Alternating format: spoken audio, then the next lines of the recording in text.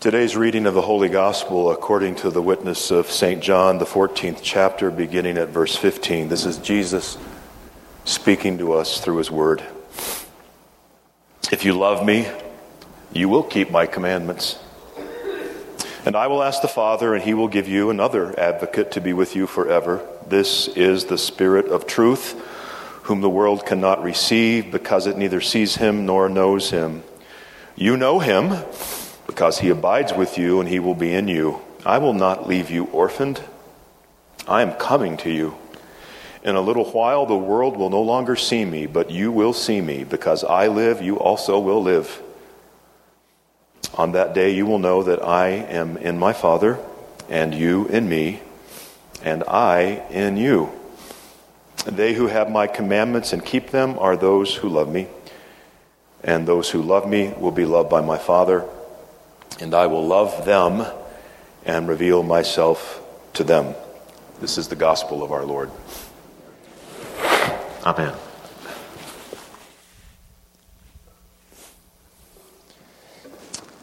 This is the second meditation in a series of sermons I'm preaching this month.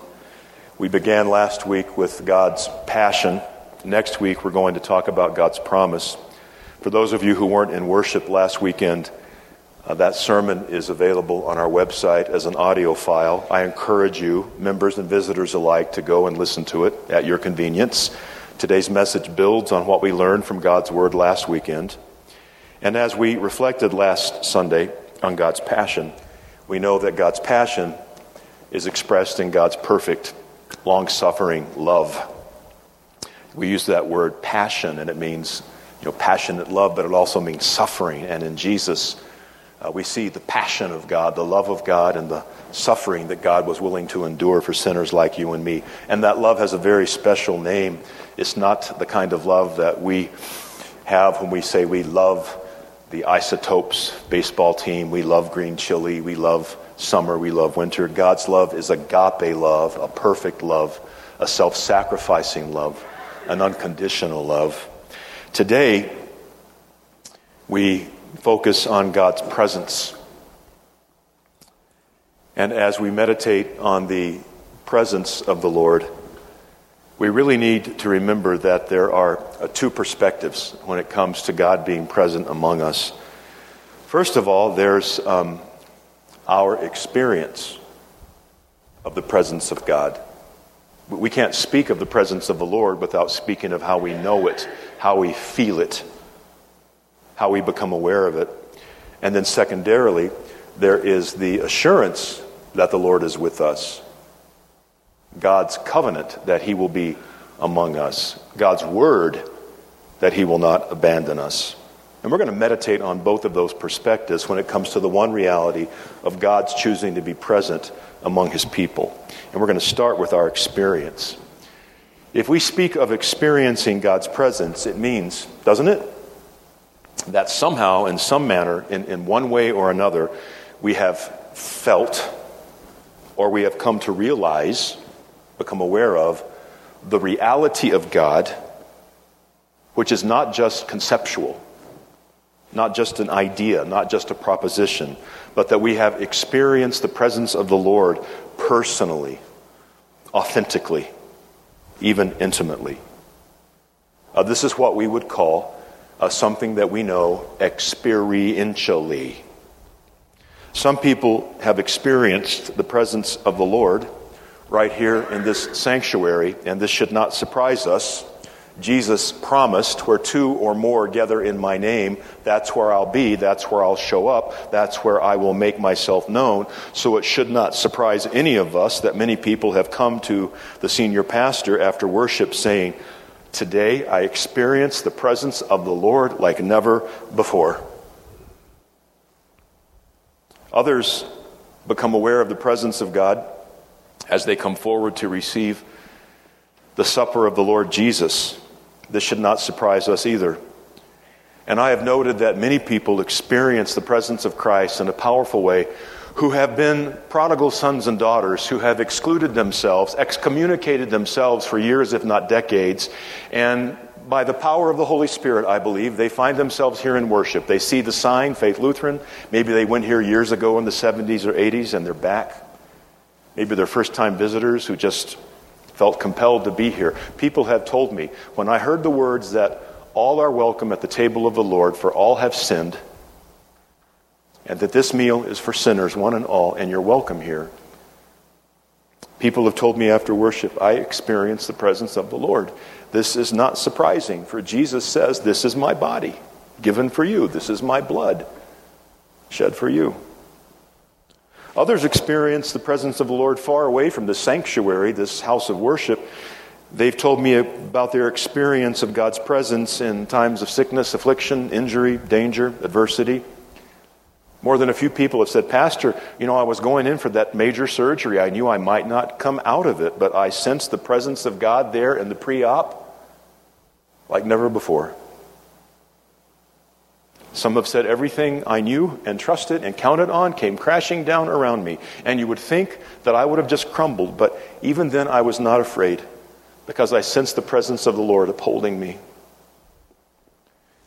Maybe some of you have experienced God's magnificent presence in the beauty, the sublime wonder of creation.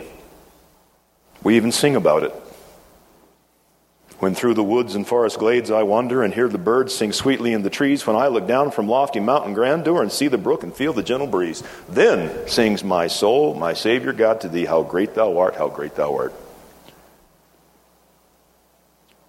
Experientially, it is a good, powerful, life-changing thing when we sense the Lord's presence. It confirms our faith. It can soothe our trembling hearts. It can comfort us in times of uncertainty. But there is a danger. Hear this. Know this. There is a danger, a spiritual danger, in thinking, let alone believing, that our Lord God, mighty in power, sovereign, King of Kings, is present only when we feel it. Let me say that again. There is a spiritual danger in assuming that the Lord is present only when we feel it. Because in addition to what I've heard through the years as your pastor, I've also had people telling me I stopped going to worship because I didn't feel the presence of the Lord the way I did when I first came to faith or when I was a youth. I didn't feel the Lord's presence when I came forward to receive Holy Communion, and so I stopped. Pastor, I was so alone when I was dealing with all that pain and sadness in my life, and I prayed to God, just let me know that you're near, just give me a sign, let me feel your presence, and I prayed that earnestly, and I didn't feel anything at all. And while some people have felt like Carl Gustaf Boberg, that Swede who wrote How Great Thou Art in 1885, others, and I'm one of them, have felt terrified and alone when they were on the mountaintop, not looking down from its grandeur with birds sweetly singing, but on the mountaintop in the midst of a violent storm with the ground rumbling and lightning bouncing all around, or in an avalanche. You feel pretty small and vulnerable when that happens. Sure don't feel like singing. So hear this and remember this. God is present when we feel His loving presence, and that is a blessing. But our God is just as real and present, especially when we do not feel that He is among us. This is God's assurance. This is God's covenant. And it's why Jesus is so critical to our faith and why Jesus makes all the difference. Think on Jesus with me this morning. He did not feel God's presence on the cross. Suffering can do this. Death too. And if we're speaking experientially, it even happened to the Savior. My God, why have you forsaken me? And Jesus wasn't pretending when He cried out just to get our attention or be dramatic. He felt forsaken. What does that mean? Deserted. If you're deserted, everyone's left you. What does it mean to be forsaken, to feel abandoned? You're all alone. That's what Jesus felt. And it was our sin that made Him feel that way. because sin always separates from God.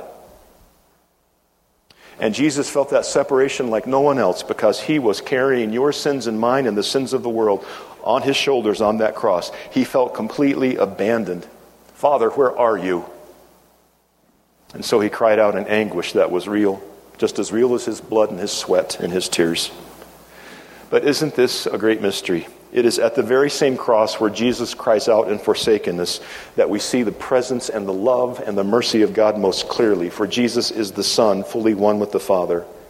And it is God in the flesh who took on our suffering and our forsakenness. For he is Emmanuel, God with us. Theologically, we call this a paradox.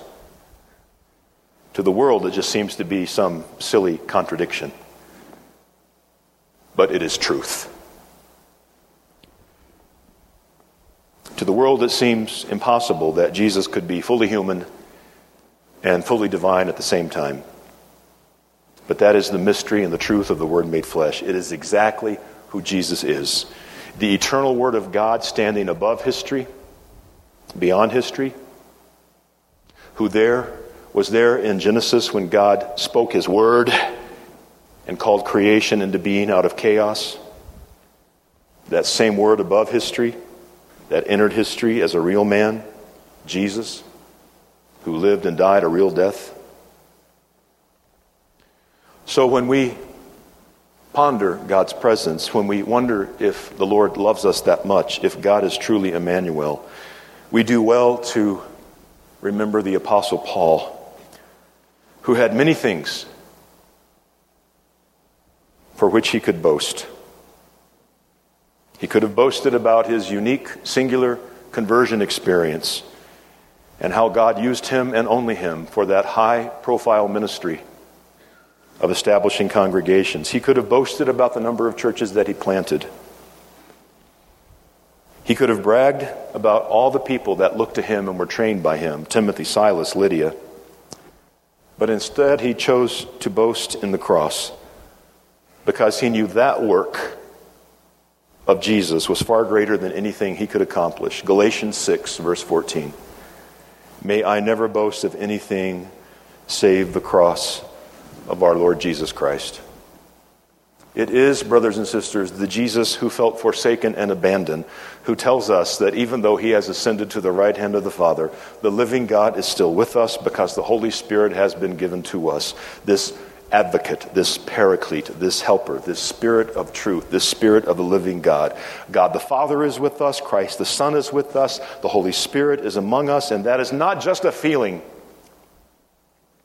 It's a promise from the Lord himself. If you doubt this, think of Luke 24. It's the section of Scripture by which our band Emmaus gets its name. It is the first day of resurrection, Easter Sunday. Jesus is risen from the tomb. The sun's about to go down. 2 disciples are walking on a road to a village called Emmaus. Do you know the rest of the story? Jesus appears and starts walking with them. Now let's be clear what the Scripture tells us. These two, one of them's named Cleopas, don't recognize Jesus. They don't know he's present. And they think he's like some yeehaw. The only person in all Jerusalem who hasn't heard what happened when Jesus was nailed to the cross. I mean, they're incredulous. Who are you? You've been living under a rock? And it's when they reach their destination and they invite Jesus inside in the breaking of bread. That sounds like something else we do, doesn't it? That their eyes are opened and they see that it's Jesus. He was present when they didn't feel it and they didn't know it. Allow me to speak experientially just for a moment. Not as senior pastor, Reverend Dr. Wilder. Just let me talk to you as Bruce.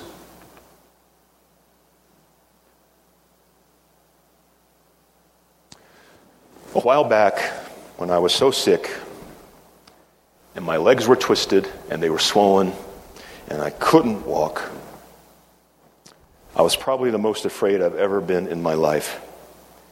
And there were moments when I was depressed. And one of my doctors said, well, that's not surprising because the pain causes sleep deprivation that causes psychosis that makes you depressed. Of course you're depressed. Now, I can tell you with gratitude that I felt the Lord's presence many times through that ordeal. One night, I don't want to freak you out, but I saw 3 angels come through the ceiling of my home. Now, I know that flat roofs leak a lot here in the land of enchantment, but I had 3 angels, not water drops, coming through the ceiling, and they hovered above me, and they made music like I'd never heard before. That was a really great experience. But I also had moments when I felt so alone and so abandoned, and I thought I was going to die because I was getting worse, not better, and the pain was off the chart. It was excruciating. And I had moments when I didn't feel the presence of God comforting me. I felt like I was in a dark valley of the shadow of death. But even there, I claimed the promise. I didn't feel God's presence, but I claimed it.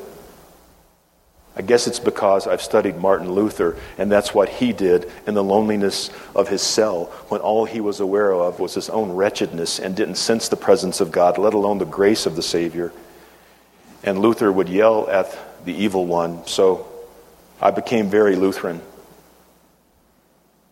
I told the devil, I hate you, you're a liar. You want me to believe that I'm alone? Well, take this, devil.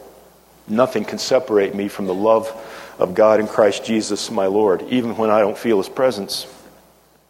And by God's grace and your prayers, I got through that. Let me speak to communion. May this become a teachable moment. It's a wonderful thing when we sense in the mystery of the sacrament of the altar, the presence of Christ in the breaking of bread and the sharing of the cup. But Jesus is just as surely present in His holy meal when we don't feel it. Because you see, if Jesus is showing up, if His presence is dependent upon your emotions, that means, well, He's here for Sarah, but not there for Joe. And He might be there for Fred, and certainly there for Sarah. No, our emotions are not what caused Jesus to show up sporadically. Our perceptions do not draw Him near. He said, this is my body, this is my blood, given for you, broken for you. Eat, drink, for the forgiveness of sin. You see, it's Jesus, it's His word, it's the power of the Holy Spirit that makes communion a true communion. As we are in fellowship with the living Christ, even when we don't feel His presence, because He's the one who conquered the power of sin and death. This is why the Apostle Paul could say, not as a hunch, not as a hope, not as a dream, but as a promise. God is with us. Nothing in all creation, no height, no depth, no power, no principality, no sickness, nothing in all creation can separate us from the love of God. And that includes our feelings that fluctuate so often. In times like these, remember what Jesus said. You know, last words are lasting words. If you've ever been at the deathbed of a friend or loved one, you know how powerful it is to hear the last words they ever spoke. Those words are written on your heart. The last words of Jesus. I am with you. I am with you. I am with you always. In the name of the Father, and of the Son, and of the Holy Spirit.